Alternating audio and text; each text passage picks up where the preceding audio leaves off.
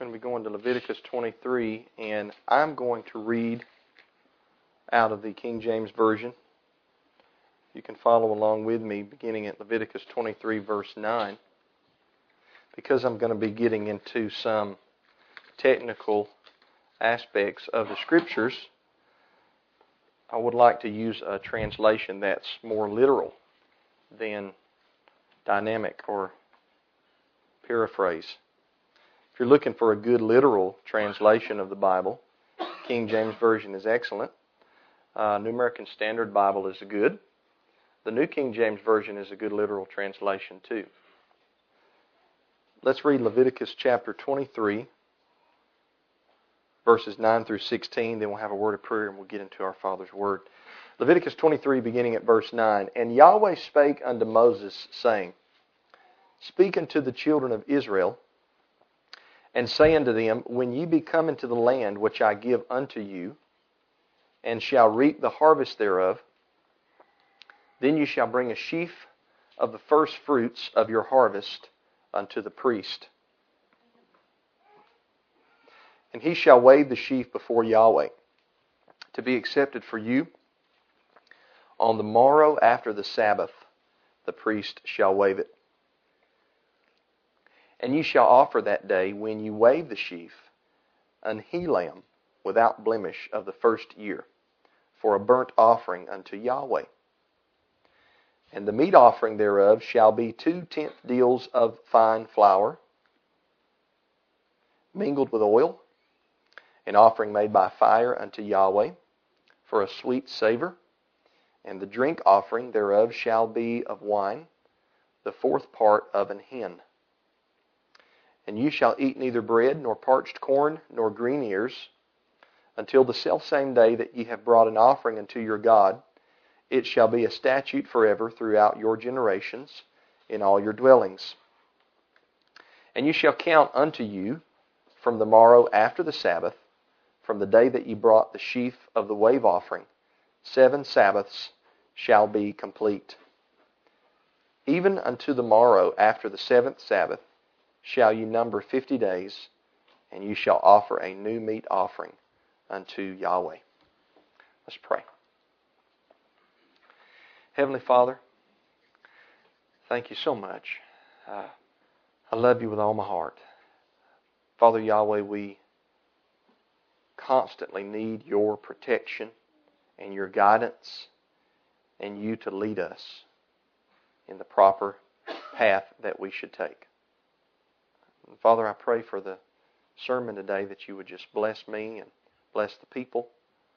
Pray that your word would be declared, that you'd open the eyes of our understanding. May they be enlightened today as we study some on one of your commanded feast days. Begin to study. And Yahweh, I just pray that things would be made simple as possible to all ages. We glorify you. We thank you. We pray these things through your Son, Yeshua the Messiah. Amen. I'd like to talk a little bit today about the Feast of Pentecost. Begin to talk a little bit about the Feast of Pentecost today, because it's approaching, and sometimes we tend to kind of put this feast on the back burner because it's not as lengthy. It's not as many days as the other 2 commanded feasts in Scripture. We've already kept one this year, Passover / Feast of Unleavened Bread. That one lasts about 7 days.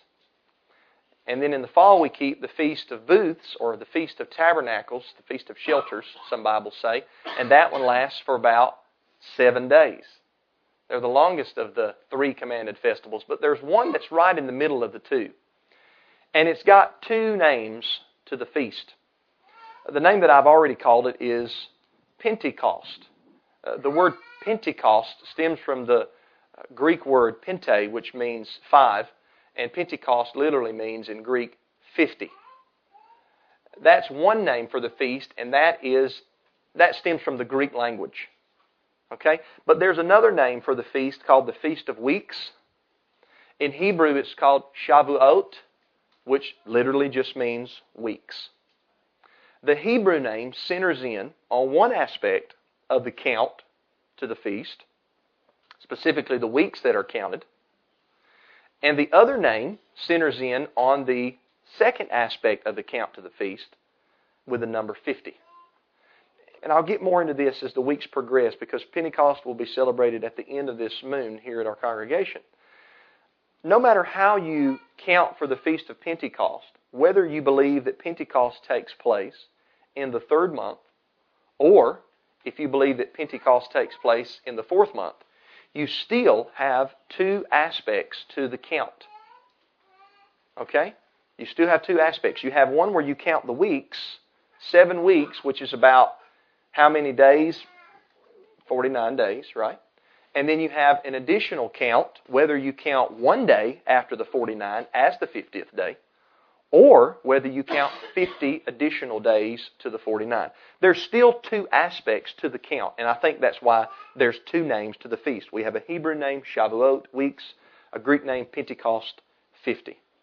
Two different aspects to the count, two different names for the feast.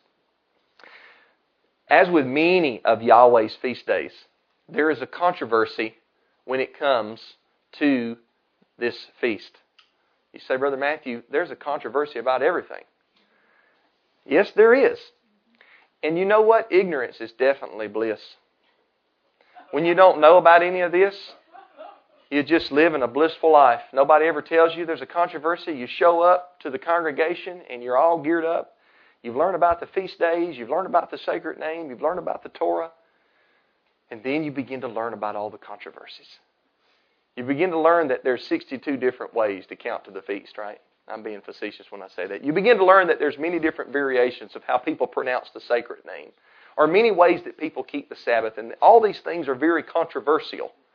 And we can allow those controversies to be extremely argumentative and hateful, or we can allow those controversies to be genuine, honest, serious, encouraging, and even enlightening to our brains, because as the proverb says, iron sharpens iron. You know, Matthew Henry talked about how that passage referred to people getting together that were intelligent about the Scriptures and bouncing their ideas off of one another. Matthew Henry was a Puritan commentator on the Bible in the 1600s. And I think that that's a good thing, because when you have two or more people come together and you discuss, different ideas get thrown out. Different ideas get brought up. And you churn and you churn and you churn that milk until finally the froth or the cream comes to the top where you can make the good stuff, right, Sister Myers? So there is a controversy about how to count to the Feast of Pentecost. And what I want to talk about today is the first aspect of the count. We'll get more into this throughout the weeks in this particular moon.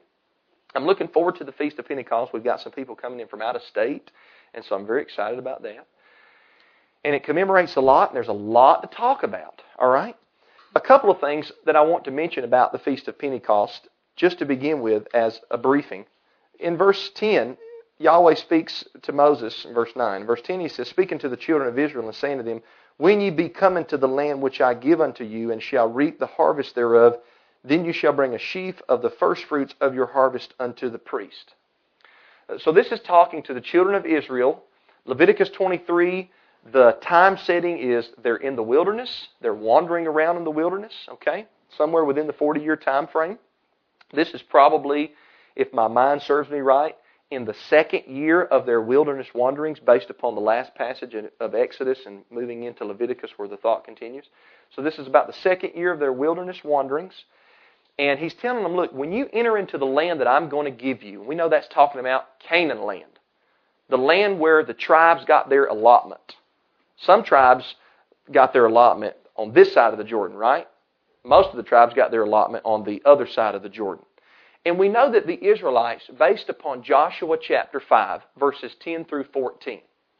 Joshua 5, 10 through 14 tells us that the Israelites entered into the land of Canaan in the first month. The first month on the calendar. One of the ways we know that is because right after they entered into the land, they kept the Passover. And obviously the Feast of Unleavened Bread.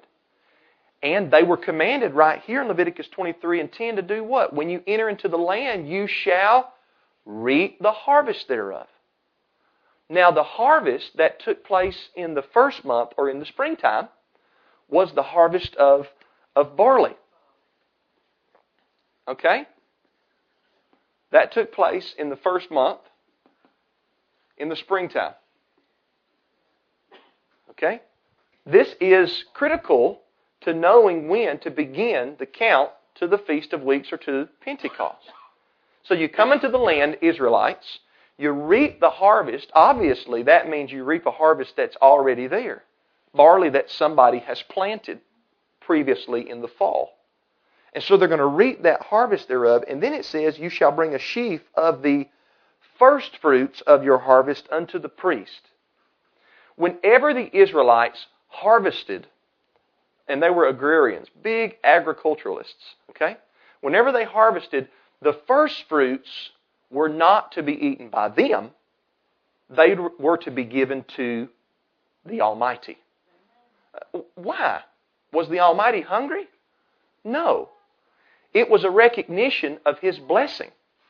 Because He's blessed you with a harvest, you give Him the first and the best of that harvest. Okay? So they were to bring the first fruits, the first cut of that barley to the priest. Obviously, it was a Levite priest. Okay? And then in verse 11 it says, and he shall wave the sheaf before Yahweh to be accepted for you. On the morrow after the Sabbath, the priest shall wave it. Yahweh was very particular about the day that He was to wave that sheaf, or as the Greek Septuagint says, which we'll get into here in a little bit, He was to lift up that sheaf. Now, I think that there's spiritual significance to this because our Savior in 1 Corinthians 15 is called the first fruits of those that have fallen asleep. And I believe that He was lifted up and waved before the Father on the same day that this first fruits was lifted up. And I've taught a sermon on that before. So there's spiritual significance to all of these feast days. All of these feast days are a shadow of a reality. Okay? They've always been a shadow. They were a shadow every year when that first fruits of barley was brought to the priest and he lifted that sheaf up. It was a shadow of something that was greater. They've always been a shadow, and they're still shadows. Some of the feast days, the reality has already came about. Some of them, though, the reality will yet to come about in the future. Okay? So, we read this and we think, okay, this is fairly easy to understand. We go into the land, we cut the barley, we bring the barley to a Levite priest. He lifts it up, he waves it before the Father, and he waves it on the morrow after the Sabbath. That's easy. Ignorance is bliss, right? But we have to ask ourselves, what Sabbath is he talking about? If he says the morrow after the Sabbath, the priest shall wave it, is it just any Sabbath? Do we just get to pick? One fella asked me one time that was working out here at the congregation. Didn't talk too much, but I was out here working in the yard, and he stopped me and he said, Matthew, can I ask you a question? I said, sure. He said, the way that y'all keep y'all's no work days, y'all's Sabbath days, it was Sister Hazel's brothers who it was, Paul, I believe his name is. The way that y'all keep y'all's no work days, he said, how do y'all do it? He said, do y'all just pick and choose them as you go? And I said, no, we don't do that. I said, they're based upon the heavenly calendar. Right? They're based upon something that's taken place in the heavens. And a lot of times when people first hear about the heavenly calendar, they put their hands on their head and they do like this and they say, that's very confusing. What's happening, though, is they're coming out of confusion, see? Okay? It's only odd because it's different and it's something that's fresh or new to that individual person. Once you begin to get a grasp of Genesis and the heavens and the sun, the moon and the stars, and the more you study about them, you understand these are Yahweh's timepieces in the heavens. We tell time by these things. Everybody used to tell time by the heavens. Even the clock is only about 100 or 150 years old. Okay? And a clock is actually based, even the way that it is, it's based upon a sundial or the telling time by the sun. I don't want to get too far off track and chase a rabbit, right? The morrow after the Sabbath, the priest shall wave the sheaf. The morrow after what Sabbath? Do we just pick the Sabbath? Do I just come up to Brother Tim and I say, you know what, Brother Tim? This Sabbath, it feels right. I'm checking the wind. Yeah, everything's... So let's pick this Sabbath. Let's take it to the priest. No, you can't just pick the Sabbath. There's a particular Sabbath that is in view here.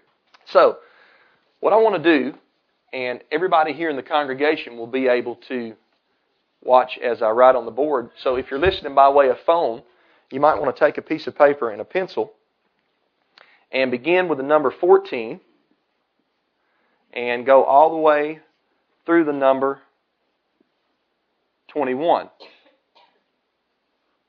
And I'm going to run out of room here. I'll write 21 down here. And then at the top you can write, this is the month of Abib. The Babylonian name for that month is Nisan, mentioned twice in Scripture. Abib means ears of grain, referring to the barley ears. The reason that I write 14 through 21 here is because the 14th day of Abib, anybody know what that is? Passover. That's Passover. We're going to put a P for Passover. When I say that's Passover, what I mean is that's the day that the Passover lamb is slaughtered. Okay? Now, beginning here on the 15th day, we have the first day of unleavened bread. First day, second day, third, fourth, fifth, sixth, seventh day, and then let's put the 22nd right here. This right here, because I run out of room, just remember this 21 down here. Beginning at this dot and ending at this dot is the 7-day feast of unleavened bread. You can read this in Exodus chapter 12. You can read it in the early portion of Leviticus 23, 1 through 8, how that there are 7 days of unleavened bread, just like there are 7 days of the Feast of Tabernacles where you dwell in temporary shelters. The command about waving the sheaf of the firstfruits comes directly after the instructions about Passover and the Feast of Unleavened Bread. So it's always been understood that the Sabbath in Leviticus 23 verse 11 that the priest is to lift the sheaf up on has something to do with the Feast of Unleavened Bread. The instructions are dovetailed. They come one right after the other. There is 4 different ways that I know of, probably I could dwindle it down to 3, to interpret Leviticus 23 verse 11. What Sabbath is it talking about? Some people say that keep Saturday as the Sabbath.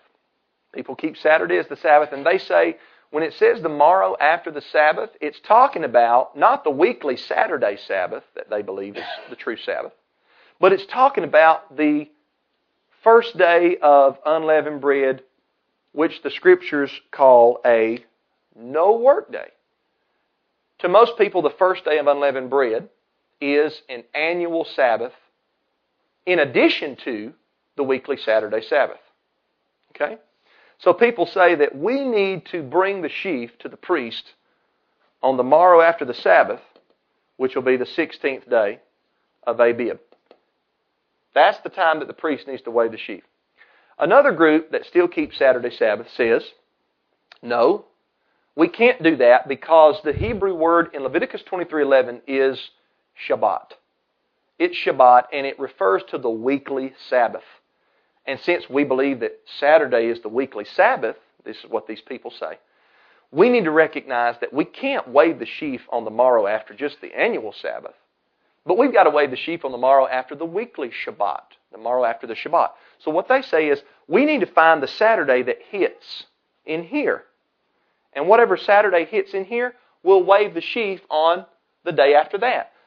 And that can fluctuate throughout the year. If you look on a calendar, because Saturday is determined, I believe, by the Gregorian calendar, Saturday can hit on any day from the 14th through the 21st. So for instance, let's say that Saturday hits on the 18th. That means this group would wave the sheaf on the 19th, or at least believe the sheaf was to be waved on the 19th. Now the following year, Saturday might hit on the 16th. That means they would wave the sheaf on the 17th. The Sunday that falls after the Saturday within the Feast of Unleavened Bread. That's the second way that people believe it. There's a third way. Not a lot of people know about this, and not many people do it like this. But there's a third way that some people say that when it says the morrow after the Sabbath, it's talking about the last day of the Feast of Unleavened Bread. I know one fellow that does it like this. And some people believe that there was an ancient group called I believe it's pronounced the Boethusians, could have been part of the Sadducees that observed it like this. I don't think that that's the case, but this I'm explaining their argument. So they would start counting, they would bring the sheaf on the 22nd. That's 3 different ways. Brother Matthew, how do you believe it? Well, I believe totally different from all 3 of them. Right? As I normally do. Right? Somebody says, you always believe something different. I don't believe something different because I just want to be different. I believe something different because I believe the Scriptures teach a little something different. Now, my view, and Brother Arnold would agree with what I'm about to say, and a lot of people would agree with this view. I'm not the only one in the world that believes it. My view does mimic one of the views that I've already mentioned. I do believe that every year, without exception, that the sheaf of Leviticus 23 and 11 is to be waved on the 16th day of Abib.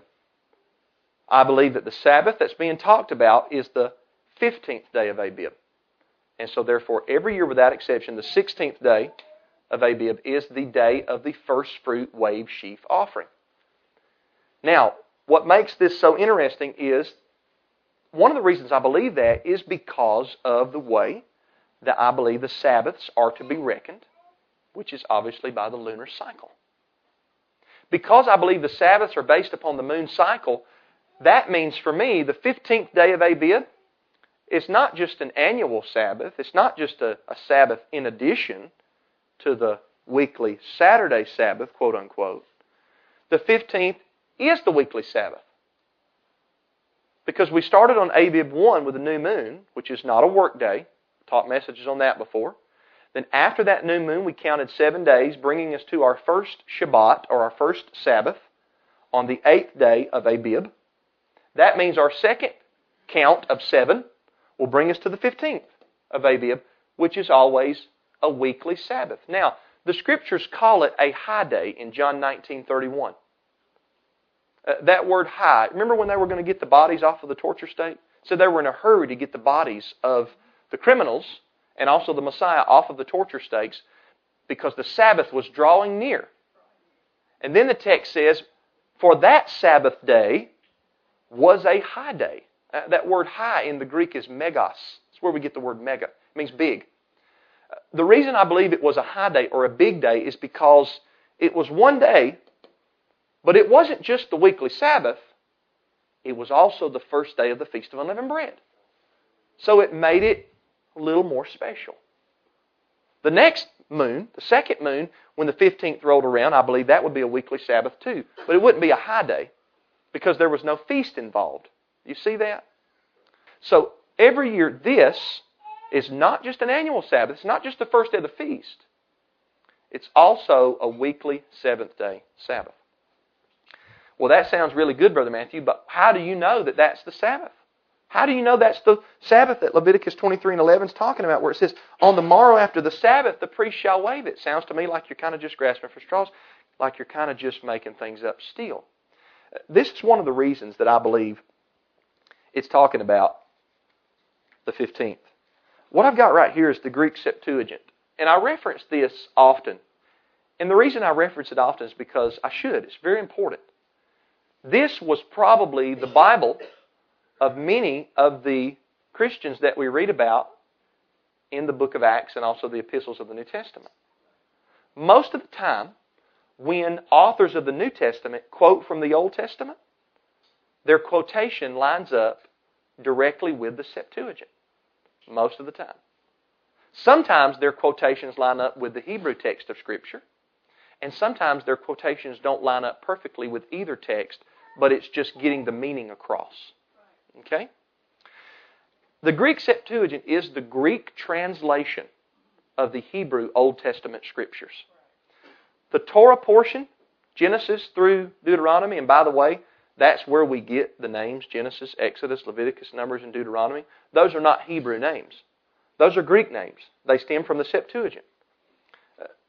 If we were Hebrew-speaking people, we would call Deuteronomy Devarim. We would call Numbers Bamidbar. We call them Genesis through Deuteronomy because it stems from the Greek language, not the Hebrew. All right? The Greek Septuagint is very significant. It began to be translated approximately 300 years before the time of the Messiah.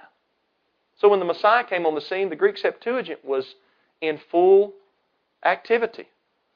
Many Judahite people that lived in the land of Egypt, whose common language was Greek, used the Septuagint. Tradition says that there were about 70 Judahite or Israelite men that could speak both Hebrew and Greek that did the translation. 70, some people say 72. That's why it's called the Septuagint, meaning 70, sometimes abbreviated with the Roman numerals LXX, which stand for the number 70. All right? So, let's say 250 to 300 years before the time of the Messiah, this translation was done. How does Leviticus 23, verse 11, read in the Greek Septuagint? Let me read it. Leviticus 23, verse 11 says this, "And he shall lift up the sheaf before Yahweh to be accepted for you." Let's stop right there for a second. Pretty much the same. A little bit of a difference. The Hebrew text translated into English says, "He shall wave the sheaf." The Septuagint says, "He shall lift it up." Obviously, that makes sense. You lift it up, wave it. No contradiction, no problem there. All right? But the next part of verse 11 says this, "On the morrow of the first day, the priest shall lift it up." That's a variation. We read the KJV, which is based upon the Hebrew text, and it says the sheaf is to be lifted up on the morrow after the Sabbath. The Septuagint says it's to be lifted up on the morrow of the first day. What is that talking about? Well, let's read a little bit before it. Look at Leviticus 23, verse 4. Leviticus 23, verse 4 says this, "These are the feasts of Yahweh, even holy convocations, which you shall proclaim in their seasons. In the 14th day of the first month, at even," or between the evenings, literally, "is Yahweh's Passover. And on the 15th day of the same month is the feast of unleavened bread unto Yahweh. 7 days you must eat unleavened bread." Verse 7 is my key. We'll stop here at verse 7. "In the first day you shall have a holy convocation. You shall do no servile work therein." If we back up from Leviticus 23:11 to find the first mention of a first day prior to verse 11, we find that in verse 7. And the first day in verse 7 is talking about the first day of the feast of unleavened bread. So when the Septuagint says, "On the morrow of the first day, you wave or lift up the sheaf," that's the 16th. That's not contrary to the Hebrew text that says on the morrow after the Sabbath. Why? Because that is the Sabbath. It's the Sabbath. It's the seventh day Sabbath, according to the lunar cycle as we believe. It's an annual Sabbath, according to the feast. But it's also the first day of something different. It's the first day of what? The Feast of Unleavened Bread. So there's no contradiction between the Greek Septuagint and the Hebrew Masoretic text. No contradiction. The Hebrew-speaking Israelites would believe exactly like the Greek-speaking Israelites. The Septuagint translators were not trying to distort the Hebrew text when they translated Sabbath as first day. Why weren't they? Because it meant the same thing. It's saying the same thing in two different ways. The Septuagint is an extremely strong indicator that this is how the wave sheaf was calculated anciently. This is the Sabbath being talked about. Interestingly enough, part of the controversy or the debate that exists amongst feast keepers, they constantly debate about, is it the annual Sabbath or is it the weekly Sabbath? Is it the annual Sabbath or is it the weekly Sabbath? Is it the 15th or is it the 18th that I put right here on the board? If they understood that the Sabbaths were by the lunar cycle, the argument would vanish.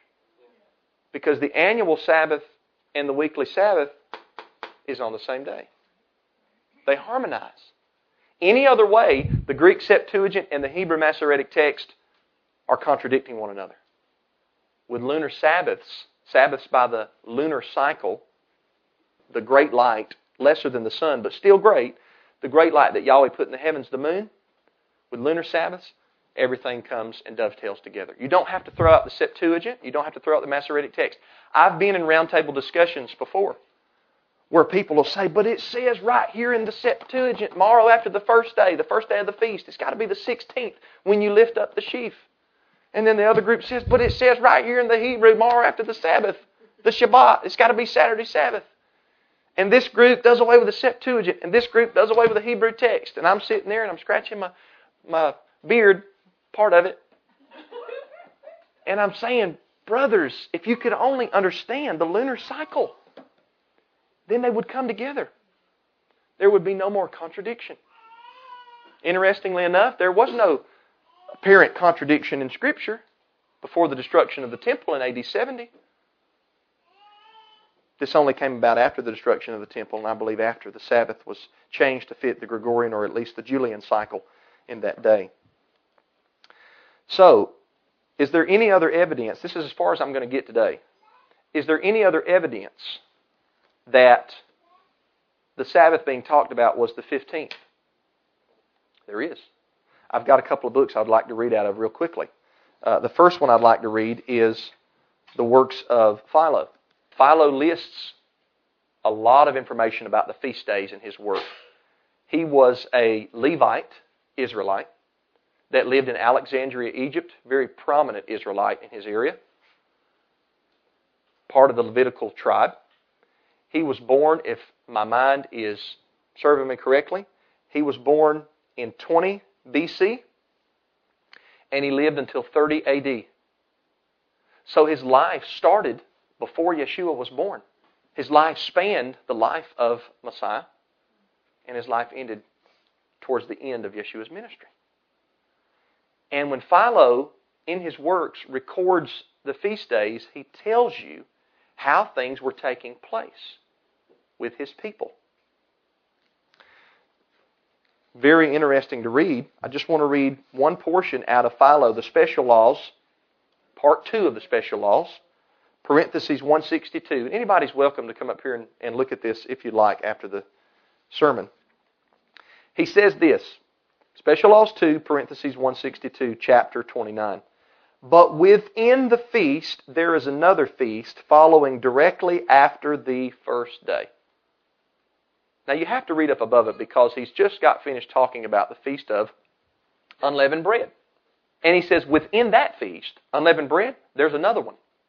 And it follows directly after the what, does Philo say? The first day. First day of the feast, just like the Septuagint. That makes sense. Philo's Bible would have been the Greek Septuagint. That's what Torah he would have read.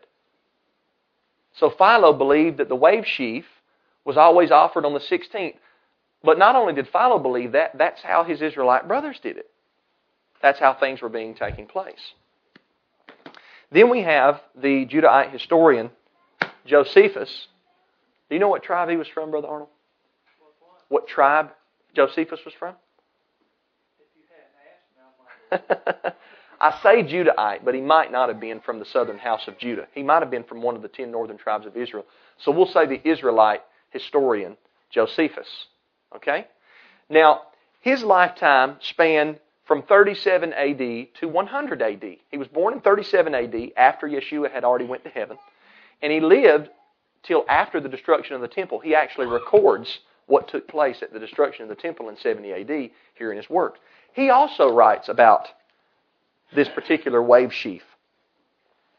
He says this in the Antiquities of the Judahites, chapter 10, parentheses 250. He says this, but on the second day of unleavened bread, which is the 16th day of the month, they first eat of the fruits of the earth, for before that day they do not touch them. Why would the Israelites first eat of the fruits of the earth, talking about the harvest, the new harvest, on the 16th? It's because the first fruits would have already been waved. Remember we read in our opening text how that you are not supposed to eat of it until you bring Yahweh the first. Then you can eat. And Josephus is even more specific than Philo in that he says it's the second day of unleavened bread. This is the first day of unleavened bread. This is the second day of unleavened bread, the 16th. And he calls it the 16th. And he says, this is when we start to eat of the produce. Why? The first fruits have been offered up.